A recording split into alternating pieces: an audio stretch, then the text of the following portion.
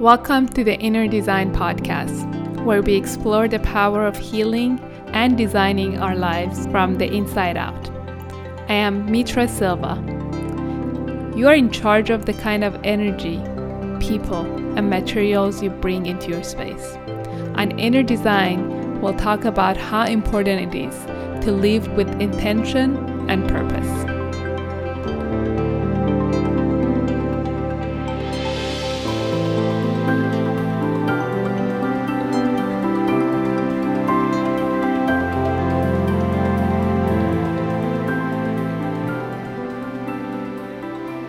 When you plant a seed in your garden, it doesn't become a tree and grow fruit right away.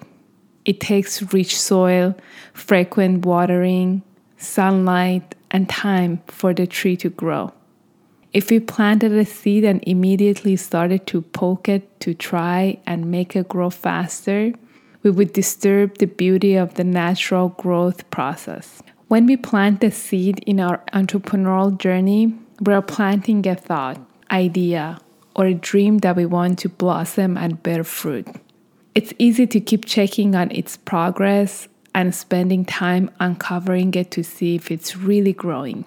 However, instead of focusing on its growth day by day, we should be patient and focus on elements that will bring it to life and allow it to thrive in the long term.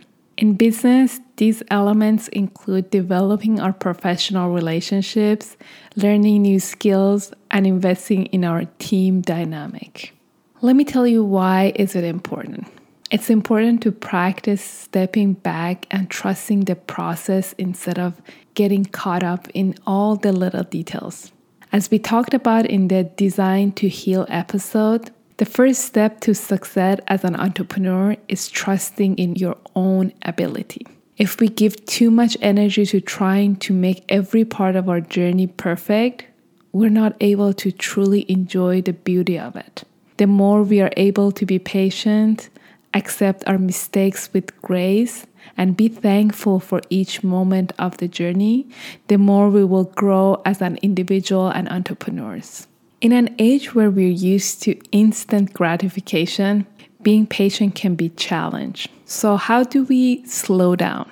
It starts with calming the mind and living in the present, but schedule to planning for the future. We can do this by journaling, creating an action plan, focusing less on the result and focusing more on the journey and the process. My challenge for you over the next week is to test your patience.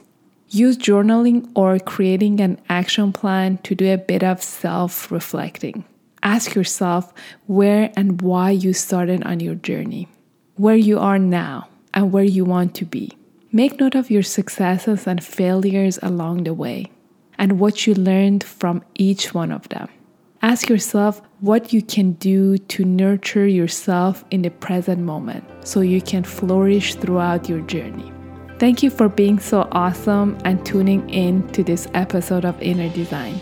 If you're looking for more healing and enjoyable episodes, make sure to subscribe on iTunes and SoundCloud so you never miss an episode. Next week, we'll be talking about embracing your crazy.